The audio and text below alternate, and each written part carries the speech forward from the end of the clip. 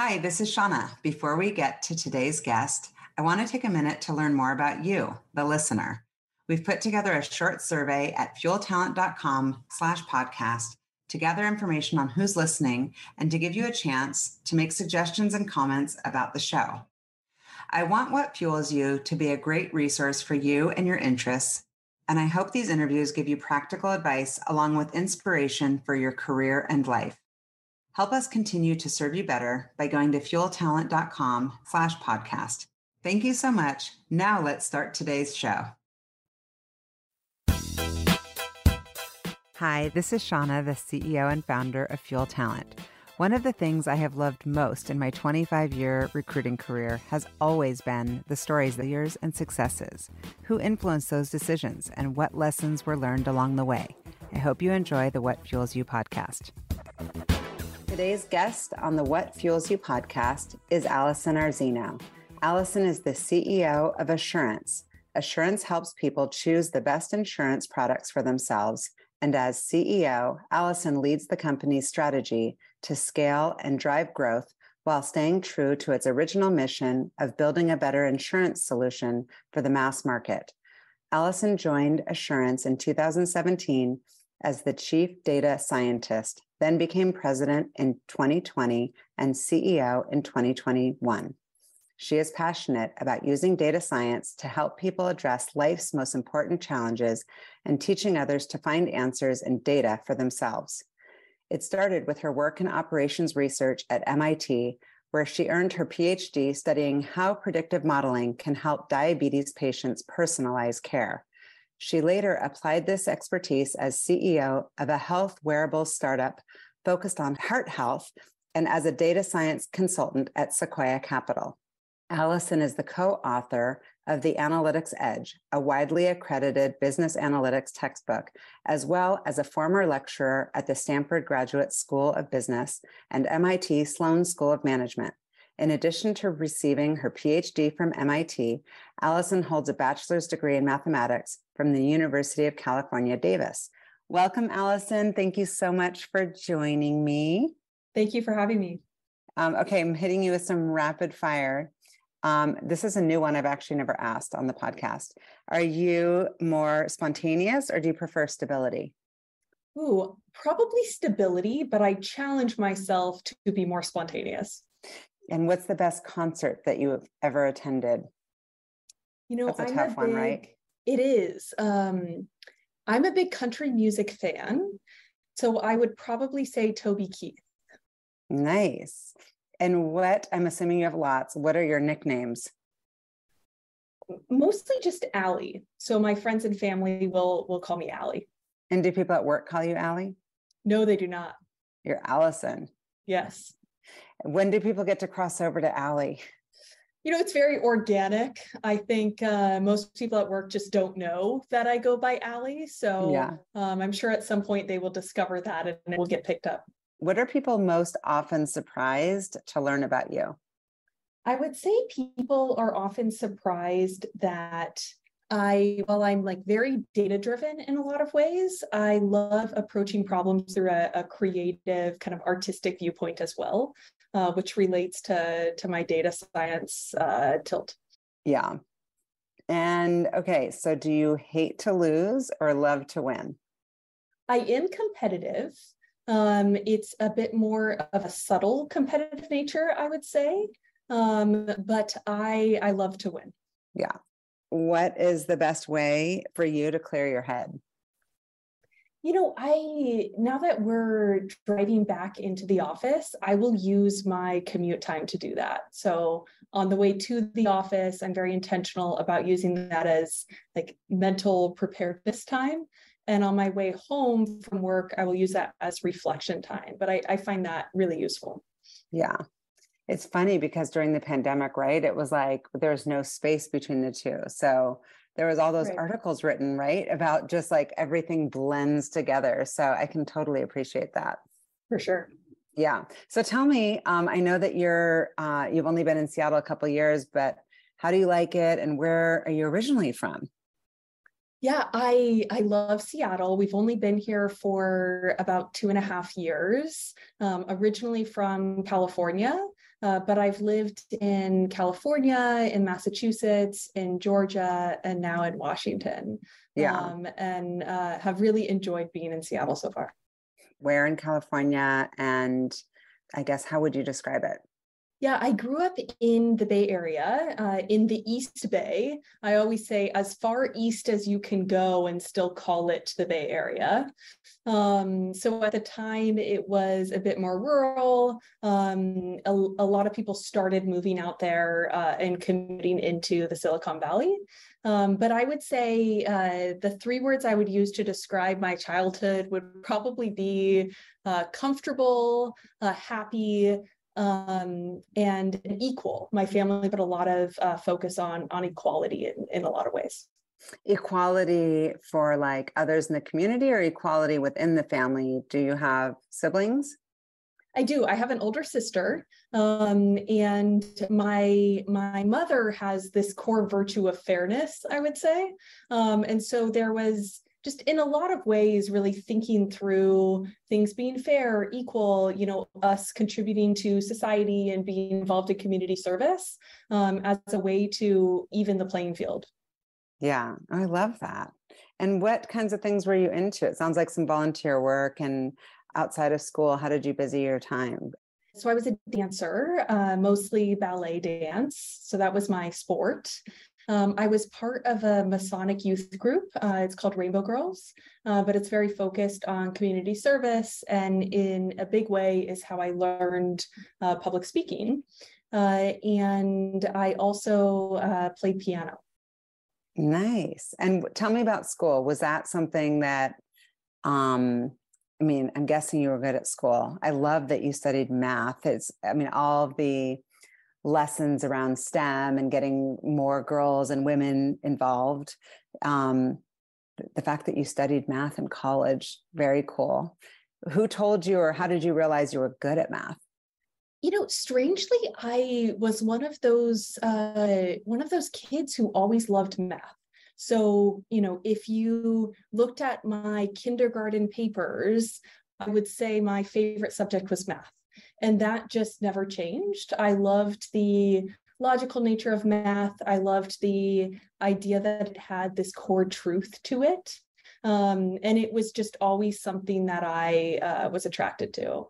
And the way that our high school was set up, you had semesters. So you chose different classes to take in the fall and then in the winter, spring. And so you could double up on subjects, which gave me the ability to lean away from English a little bit, which was not my strong suit, and double down on math. Some families, it's like very clear that education is a huge value in the home, and that accomplishment and achievement is important. Was that self-driven, or was that something coming from your parents? So my parents definitely valued education and wanted me to do a good job. But I would describe my parents' philosophy as, if you commit to do something and if you are capable of doing something, then do it well. But if you don't want to focus on that, or you don't want to do it, that's okay too. So that was very much their approach. And so because I liked math and I was good at math, they did hold me to a high standard when it came to mathematics. But I could get a B in physical education or in English, and that was okay.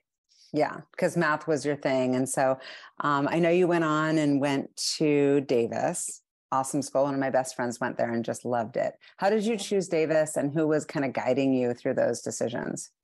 Yeah, so I don't remember exactly how I came to this conclusion, but the conclusion I reached was that I wanted to go to a state school in California within kind of a 3 to 4 hour radius of home. And so my big contenders were Berkeley, UC Davis, and then Cal Poly. Those were the three I was really pursuing. And I ended up being accepted to all three, and we went to visit those schools. And Davis was the one that just really felt like home to me. I showed up and I went through the tours and met people, and it just matched my personality. It matched my style. I felt like I would be comfortable there, and that really guided my decision. Was it the right choice for you? I think it was. There was a part of me that questioned if Berkeley was the better choice, because on paper you would say that's the better school academically. But I think going to Davis and pursuing the school that felt right, that felt comfortable, actually gave me a lot of confidence as a young adult, that allowed me to really jump off from there. Yeah. And so studying math, what was your goal as far as like what you wanted to be? I mean, we've talked about this a little bit, like there is no linear path necessarily, but I guess there's a guidance counselor saying, hey, these are some of the paths you can take. What were you thinking you wanted to pursue? Yeah, so my first couple of years in college, I wanted to be a cryptologist. So I loved numbers, I loved puzzles. I was looking at like graph theory and combinatorics and all of this very theoretical math work. And so my original aspiration was to join the NSA and be a cryptologist. Wow. So I applied to a internship at the NSA and got rejected. And that was a moment where I said, okay, well, that's not going to work. Let me pursue something else this summer. And I got involved in some undergraduate research, and that's what took me down a different path. And what was the path? So my undergraduate research advisor, it was still very theoretical mathematics that he helped me work on and that I studied with him. But he was one of the first kind of teachers and mentors for me in academics who really challenged me that I was capable of more. And he helped me find the field of operations research, which is what my PhD thesis is in. And I remember when he pointed it out to me, the tagline I saw was the science of better, that's what operations research was all about. And it was this idea of using mathematics to impact the world and to have positive change. And that really resonated with me. And that's when I started to pursue that field. And did you go straight on, or did you tell me about this order here? So you graduated from college and then what? And then I went straight on to grad school. So I went to MIT for grad school, and that's where I got my PhD in operations research. But I didn't take a break in between. No break in between. And tell me about if you're talking now to your younger self or to somebody who's in high school or college, would you give them the advice that was the right move?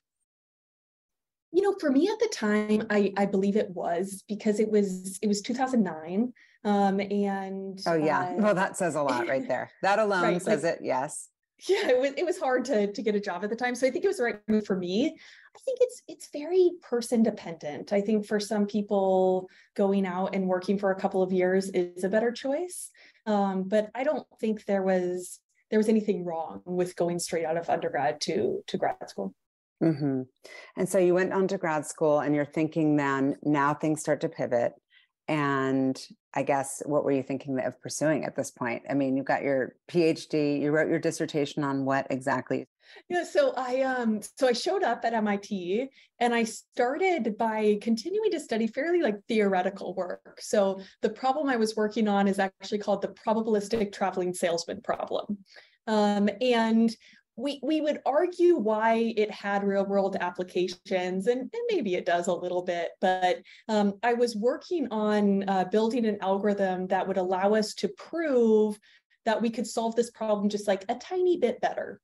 And I remember one night in I forget if it was my first or second year, but it was probably 2 a.m. I'm in the dorm common room, just trying to figure out how to solve this problem and come up with something to show my advisors the next day. And I just thought, I don't know that I care enough about this problem. Even if I stayed up all night, every night, all week, I don't feel like this is going to have the impact I'm looking for. And so I went to my advisors and said, I think I want to do something else. And that's when I pivoted to focus a bit more on healthcare applications. Interesting. It looks as if you're going academia in the very beginning as I'm researching. And yes. Then you kind of go on and you've got this, academic experience through MIT, and you're a lecturer. You've done some teaching at MIT, some teaching at Stanford. You've even written a book. And then you've done some consulting, going on to to some work experience in data science. How does all this happen? Are you making decisions along the way? Are you making relationships and then those people plant these ideas? Are you having experiences where you don't like what you're doing? I always love just learning how people make decisions.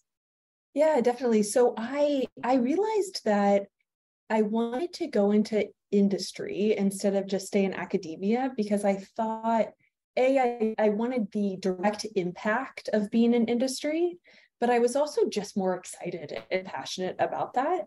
But at the same time, being a teaching assistant as a grad student made me realize how much I really loved the teaching side of academia.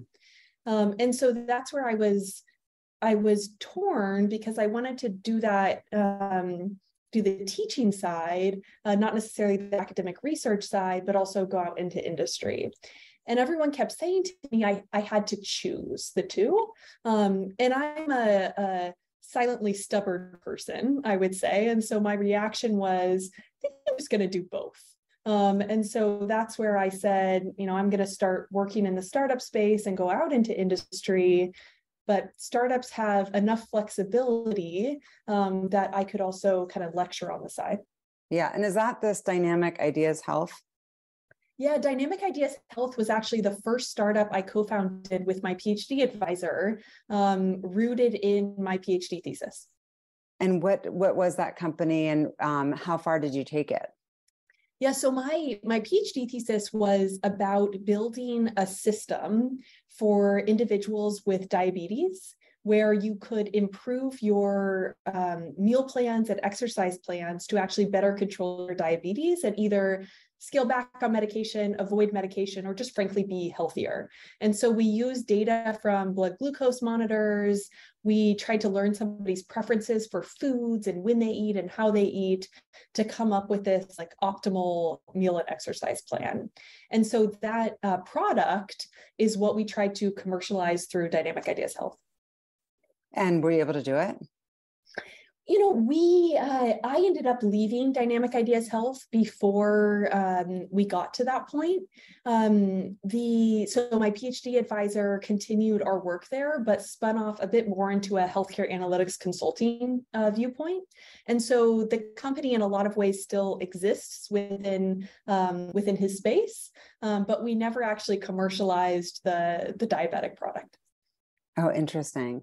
But what a cool experience to be able to, so now you've got like both experiences. Now you're teaching. I mean, your stubbornness like helped.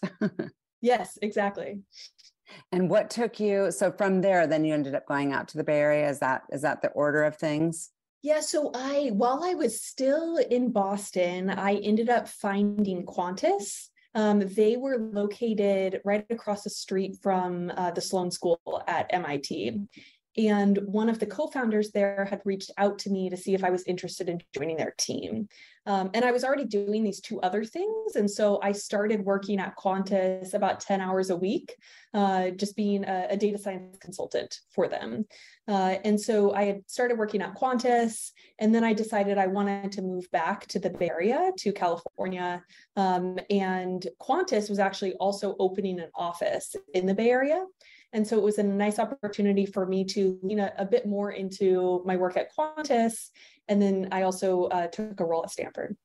And what did Qantas do? And then also two questions.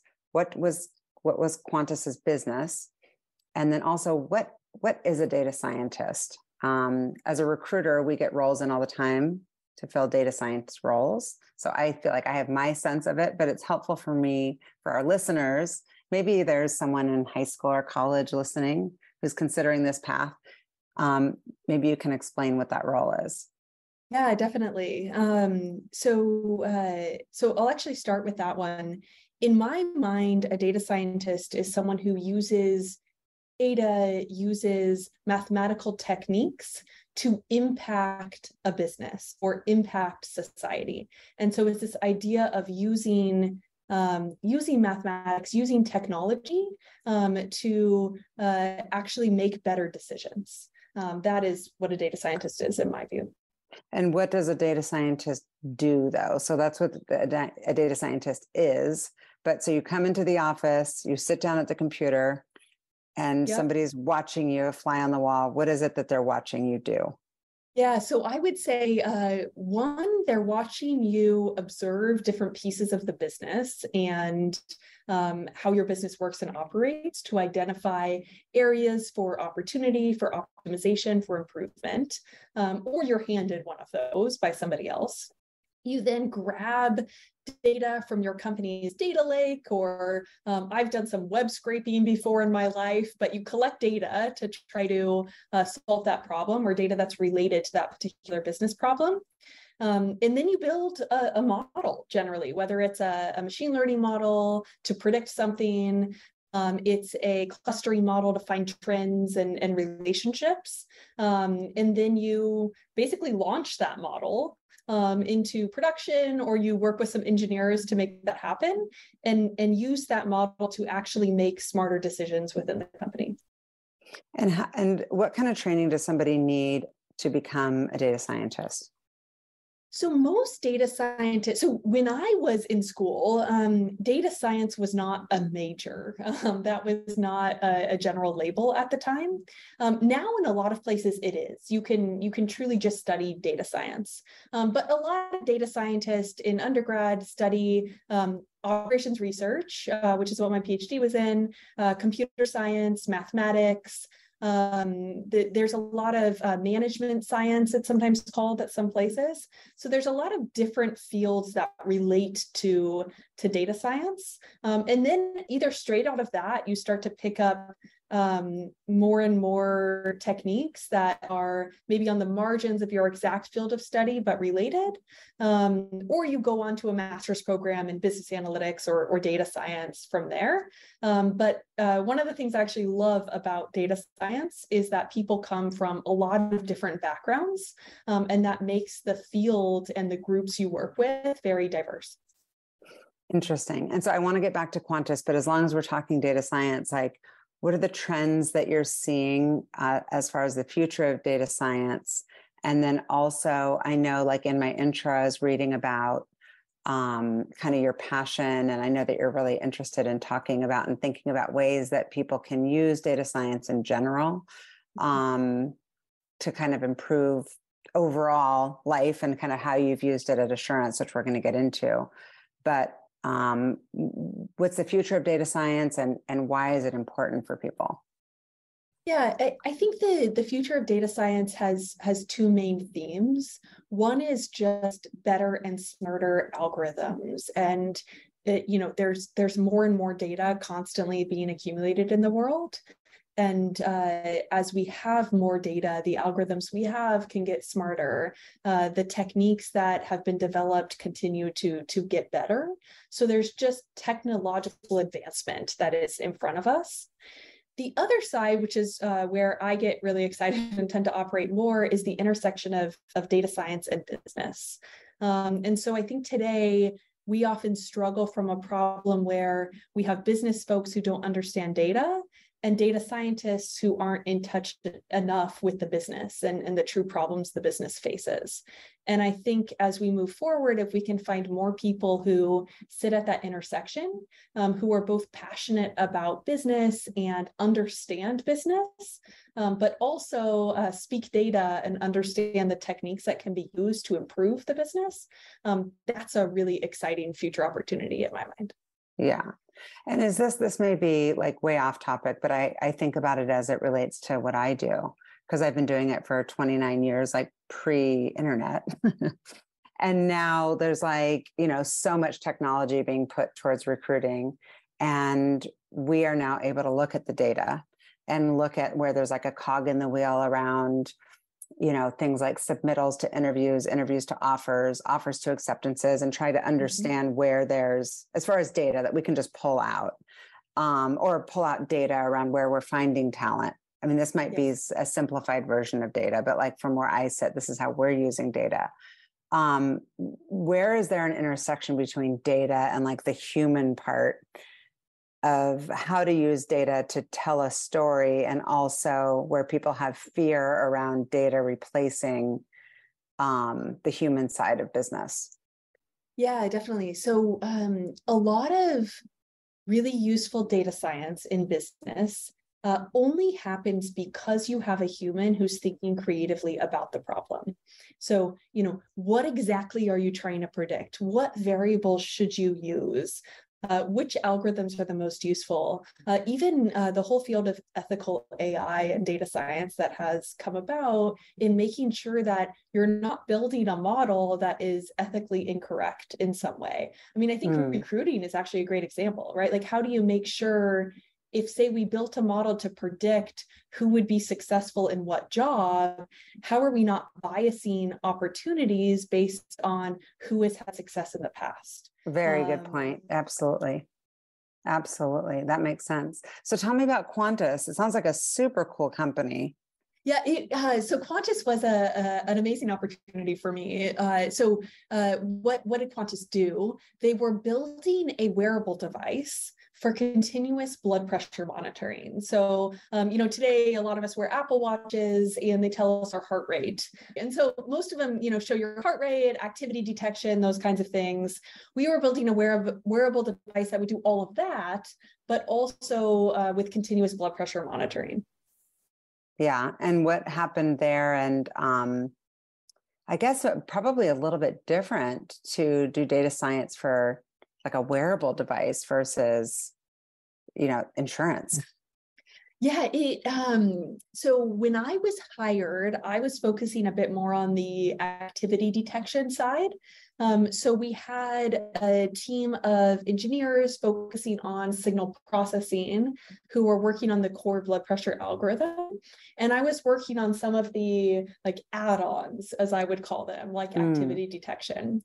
The challenge that Qantas faced was they came into the market when wearables were like the next big thing, right?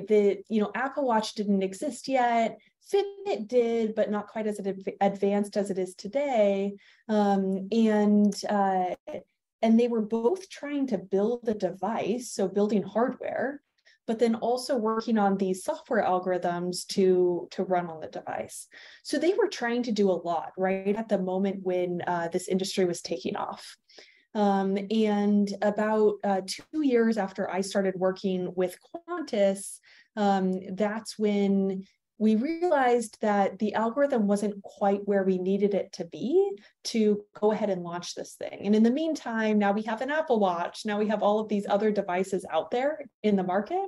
And so we had to pull back and say, how do we approach this problem differently? And that's where I came in and said, I think data science and machine learning could be helpful on the blood pressure side. Yeah, it almost seems like it could have been a good acquihire, like acquisition target for one of these other huge companies, because it's like, how do you compete at that level once these other companies start to go in that direction? It's like timing is everything. Yeah, absolutely. And that was something that did almost happen for us at Qantas. But the general conclusion for the small team at the time was that we were better off saving that IP within one of the venture capital firms who was still trying to pursue this problem of a true blood pressure wearable, which frankly still hasn't really been solved. Yeah. And I mean, can you imagine that? Like how helpful that would be? Yeah. I mean, incredible. Yeah. I mean, people are constantly trying to have a sense of that. And I have seen the things that go on the back of the phone where you can kind of like touch it, but that's so clunky. Exactly. And cumbersome. And so you did some work, I know, with Sequoia. And then what was that experience like? And did you ever consider, I mean, I know that a path for some people, and it could have been an amazing path, especially with all of your passions, was to be kind of a professor / advisor / consultant as your kind of everything versus an operator. Yeah, so when I stopped working at Qantas, when we wrapped up Qantas and shut it down, that's when I started working for Assurance. Again, I started as a 10 hours a week consultant. I started working for Sequoia, And then I was still teaching at Stanford. So I always joked that I treated my career like a portfolio of options, Yeah. where I was still, saying, I really like this teaching thing. Startups are fascinating. And consulting is super interesting because I learned so much from it. So I was continuing to dabble in all three of those things. Right. It's smart because you can keep your options open and see if something's compelling enough. As you know, we've done some work with Assurance, and the Assurance story is just incredible. Started in 2016. I know you came on in 2017. Can you tell our listeners who don't know Assurance, like what the business idea is and how Assurance competes in the market? Yeah, definitely. So I describe our Assurance mission with three words: help, improve, and protect. And that's really about our mission, our desire to help our customers, mostly mass market customers, improve and protect their lives through buying insurance and financial products. So we are a technology platform, a digital platform that also uses a agent workforce of licensed insurance agents to enable our customers to buy these products. And it's very data driven in a lot of ways, but the core piece is through personalized recommendations for the consumer. And so who are your customers? Would be then the insurance companies, or tell me what's the business model? Yeah, so our customers are the individual buying insurance. So we are direct to consumer, but we partner with carriers, with others in our space, frankly, to enable that. So we're kind of a broker for insurance, but a digital broker, where we have a bunch of carriers on our platform, and we help the consumer shop those different options to find the best one for their personal needs. And how is that different than others? Why is that a competitive advantage? What's different about Assurance? Yeah, so we are much more data driven, I would say, and technology driven. We also are hyper focused on the personalization piece. So how do we learn everything we can about the consumer so that we can actually help them find an option that is not just a good option because it's cheaper or because it's with a great company, but it actually is a good option for what they need personally, and what matters to them. So that's really our differentiator, the thing that makes us special. Yeah. And so you come on there, you're 10 hours a week, you're kind of dabbling, you're doing some teaching, you're doing some consulting, some advisory work, come on doing data science. Obviously a huge leap from doing that to, it's like going from a player to a coach. How did you make that decision? Some would say, obviously from the outside, just like you're talking about Davis versus Berkeley, like one's a bigger job, but sometimes it doesn't mean that it's the better job, right? Like being in the mix, doing the thing that you love, being a data scientist, totally different than being a CEO. And being a CEO is not for everybody. Yeah, was this the right move? And what has been the best part of the move, and what's been the biggest challenge of the move? Yeah, so I have always had this passion for data science applied to business problems. And I, both at Qantas and then at Assurance, I found myself starting as the data scientist, but moving more into the business side of things. And it's really because I want to be involved in the business decisions. I want to bring data to those business decisions, and combine the two.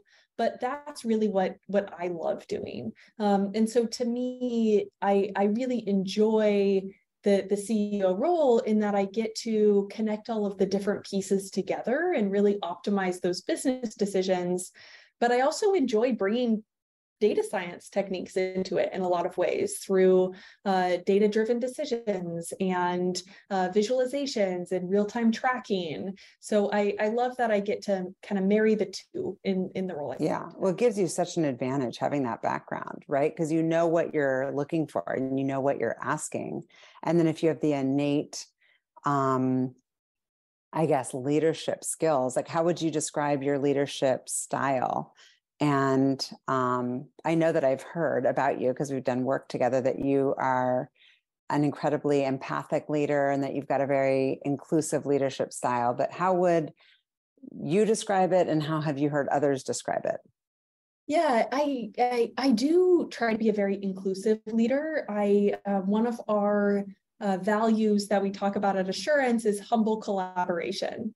And that is the way in which I love to work, is asking everybody to truly leave your ego at the door, and show up in an effort to collaborate with others to reach the best solution.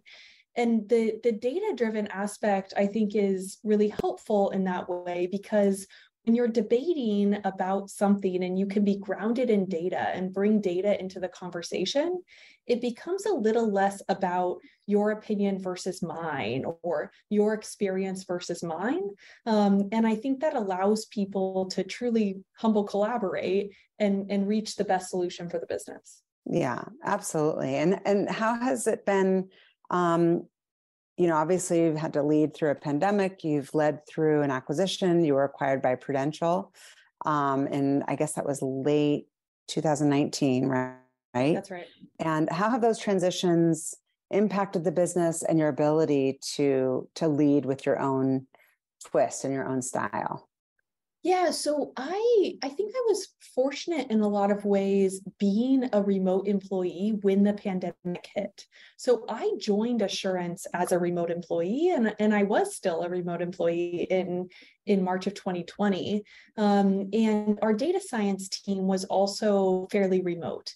And so we had already navigated that hybrid environment. I was traveling to the Assurance office quite frequently, every 2 to 3 weeks.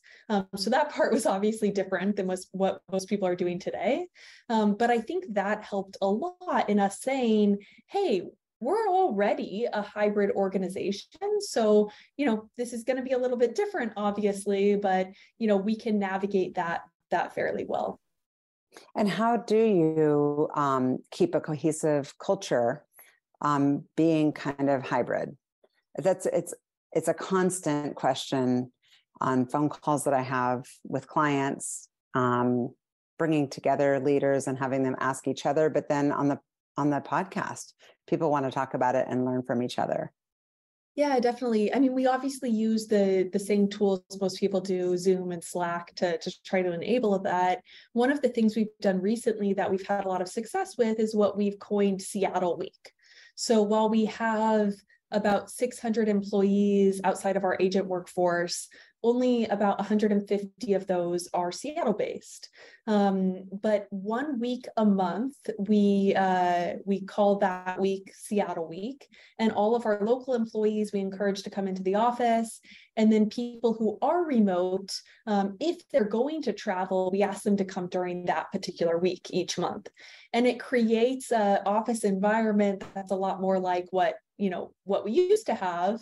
And during that 1 week, we're intentional about brainstorming sessions and bringing people together, doing a little less Zoom and a little more in person.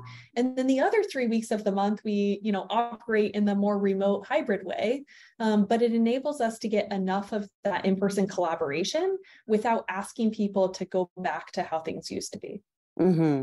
And are you guys experiencing at all this, like the whole great resignation and people kind of looking into, reading all the press around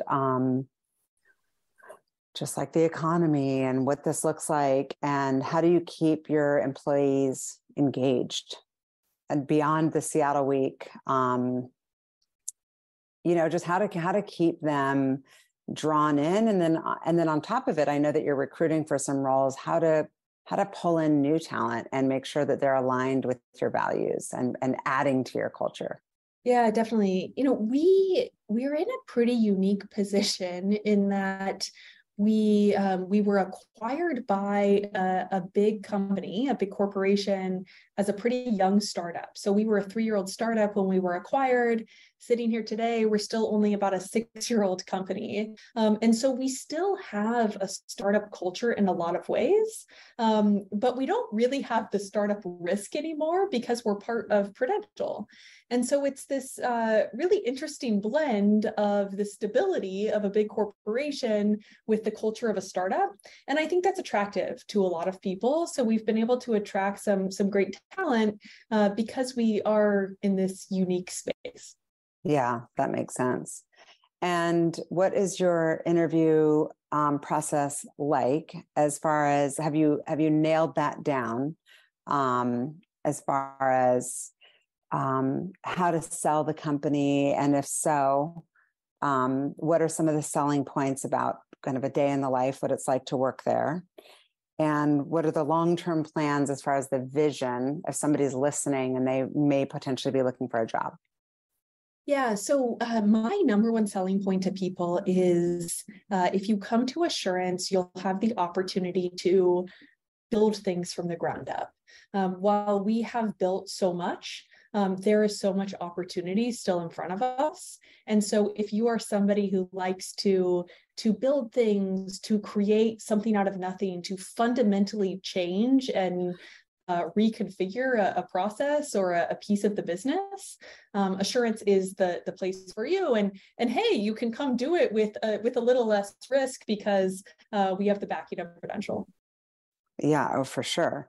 And as far as, where we sit today, what are you thinking about going into 2023 as far as challenges and opportunities, and what kind of keeps you up at night as CEO? Yeah, people is definitely one of them. I care deeply about our employees and making sure that they're set up for success, and we are giving people the right opportunities at the right time. And so that's something I'm constantly thinking about is how do we make sure we're doing that really well? The other piece is in the business we're in. Well, some of our businesses are more immune to a recession, like our Medicare business, where it's health insurance, and recession or not, it's something that you'll try to navigate and look to buy. Other areas of our business, such as life insurance, a recession environment is a bit more challenging. For some people, they view it as a discretionary buy. Of course, like it's just a nice to have, and I'll get that if I feel a little like frothy. Exactly. And so that's something that we're going to have to continue to keep an eye on and navigate to make sure that we're recognizing that in our consumer base that, hey, maybe now just isn't the time to buy this product and let's talk later. But also making sure consumers understand the benefit of the product, even in the environment we sit in. Yeah. Well, speaking of life insurance, not to be like, want Debbie Downer, I see you, and from where I sit, I'm like, wow, this is like total badass, young, hungry. And I'm thinking, okay, where is this person going to be later in life? Like you meet these people who are like, oh, I'm just trying to like hit it so I can retire and like sit on the beach. I kind of see you as this person who's like, I don't even know what that looks like, later in life. Like, what do you see for yourself as far as like, I don't even know if it's 2.0, 3.0, 4.0. Like, what are your big picture goals for your life? Yeah, one is definitely continuing to have an impact on the way in which we run businesses. So I believe pretty strongly that a data-driven approach, a collaborative approach, an inclusive approach is the future and is a strong way to lead. And so I want to, continue to push that forward. I also, I'm really passionate about teaching. I loved being a lecturer. And so at some point in my life, I'm sure I will find myself going back to that. Yeah. Well, now you're here. You can do UW. Exactly. If they'll have me. They would definitely have you. Are you kidding? Absolutely. And so in your abundant spare time, I guess there's not much of it these days, but how do you practice self-care? And sometimes it can be a little lonely at the top. Like, how do you keep your mental health strong and just keep your whole self kind of healthy so that you can lead your team? Yeah, I love being outside. So whether it's hiking or going out on the water, something that gets me just outside, either, in a moment to reflect or with friends and family. We have two dogs that will take hiking a lot. Oh, cool. What kind of dogs do you have? One is a Vizsla. He's a like Hungarian pointer. And then the other one was a rescue. I think she's a mix between a Jack Russell and a Chihuahua. Oh, wow. So that one's like dragging on the hike or leading the hike. Like I'm trying to picture the Jack Russell with the Vizsla, like which one's leading you? Yeah, well, they are best friends. And the Jack Russell keeps up. If we go 6 or 7 miles, she starts to look at us like, "Are we done yet?" But she does a good job. Yeah. Well, you're in the perfect city. I love that you love to hike. And so as far as like apps or hacks that you can share with me as another business leader, always trying to stay organized, are there apps or systems or things that you do ritualistically to set yourself up for a good day or a good week? I found this journal called the Productivity Planner a couple years ago, and I think it's maybe a less useful in my current role, but I will advise all of my employees to look into it because it's just a great tool that combines the Pomodoro technique with list building and focus. It has some inspirational quotes in it. It's just a really fun journal. But I also will admit that I'm a sucker for Post-it notes. So I will put all my to-dos on Post-it notes and use that old school technique as well. Oh, a lot of people love a good Post-it note. So the Productivity Planner, is this like an Amazon purchase? Of course, I'm going to now buy it. It's going to be like another thing that It is. It is. Okay, and they have maybe I'll tell my variations. team. Well, send me a link to the one that you like. I will. I want to look into it because I'll do whatever you tell me. Because now you're another person I get to look up to and admire. Oh, thank you. I'm like, I'll do what Allison says to do. Okay, so my final question is, what fuels you? So I would say optimization fuels me. So whether it's business optimization, so taking what we have and just making it better and smarter, people optimization, making sure we have the right people in the right roles at the right time. This idea of taking something and making it bigger and better is what fuels me. Thank you for listening to the What Fuels You podcast. Be sure to subscribe, rate, and review on iTunes, Google Podcasts, or Spotify, and follow us on social media to keep up with the latest news and episodes. You can also contact us at podcast@fueltalent.com to provide feedback, ask questions, and share topics or guests you would like us to cover in the future. We hope you feel inspired by our guests and that we have helped fuel your day. Join us next time for another episode of What Fuels You.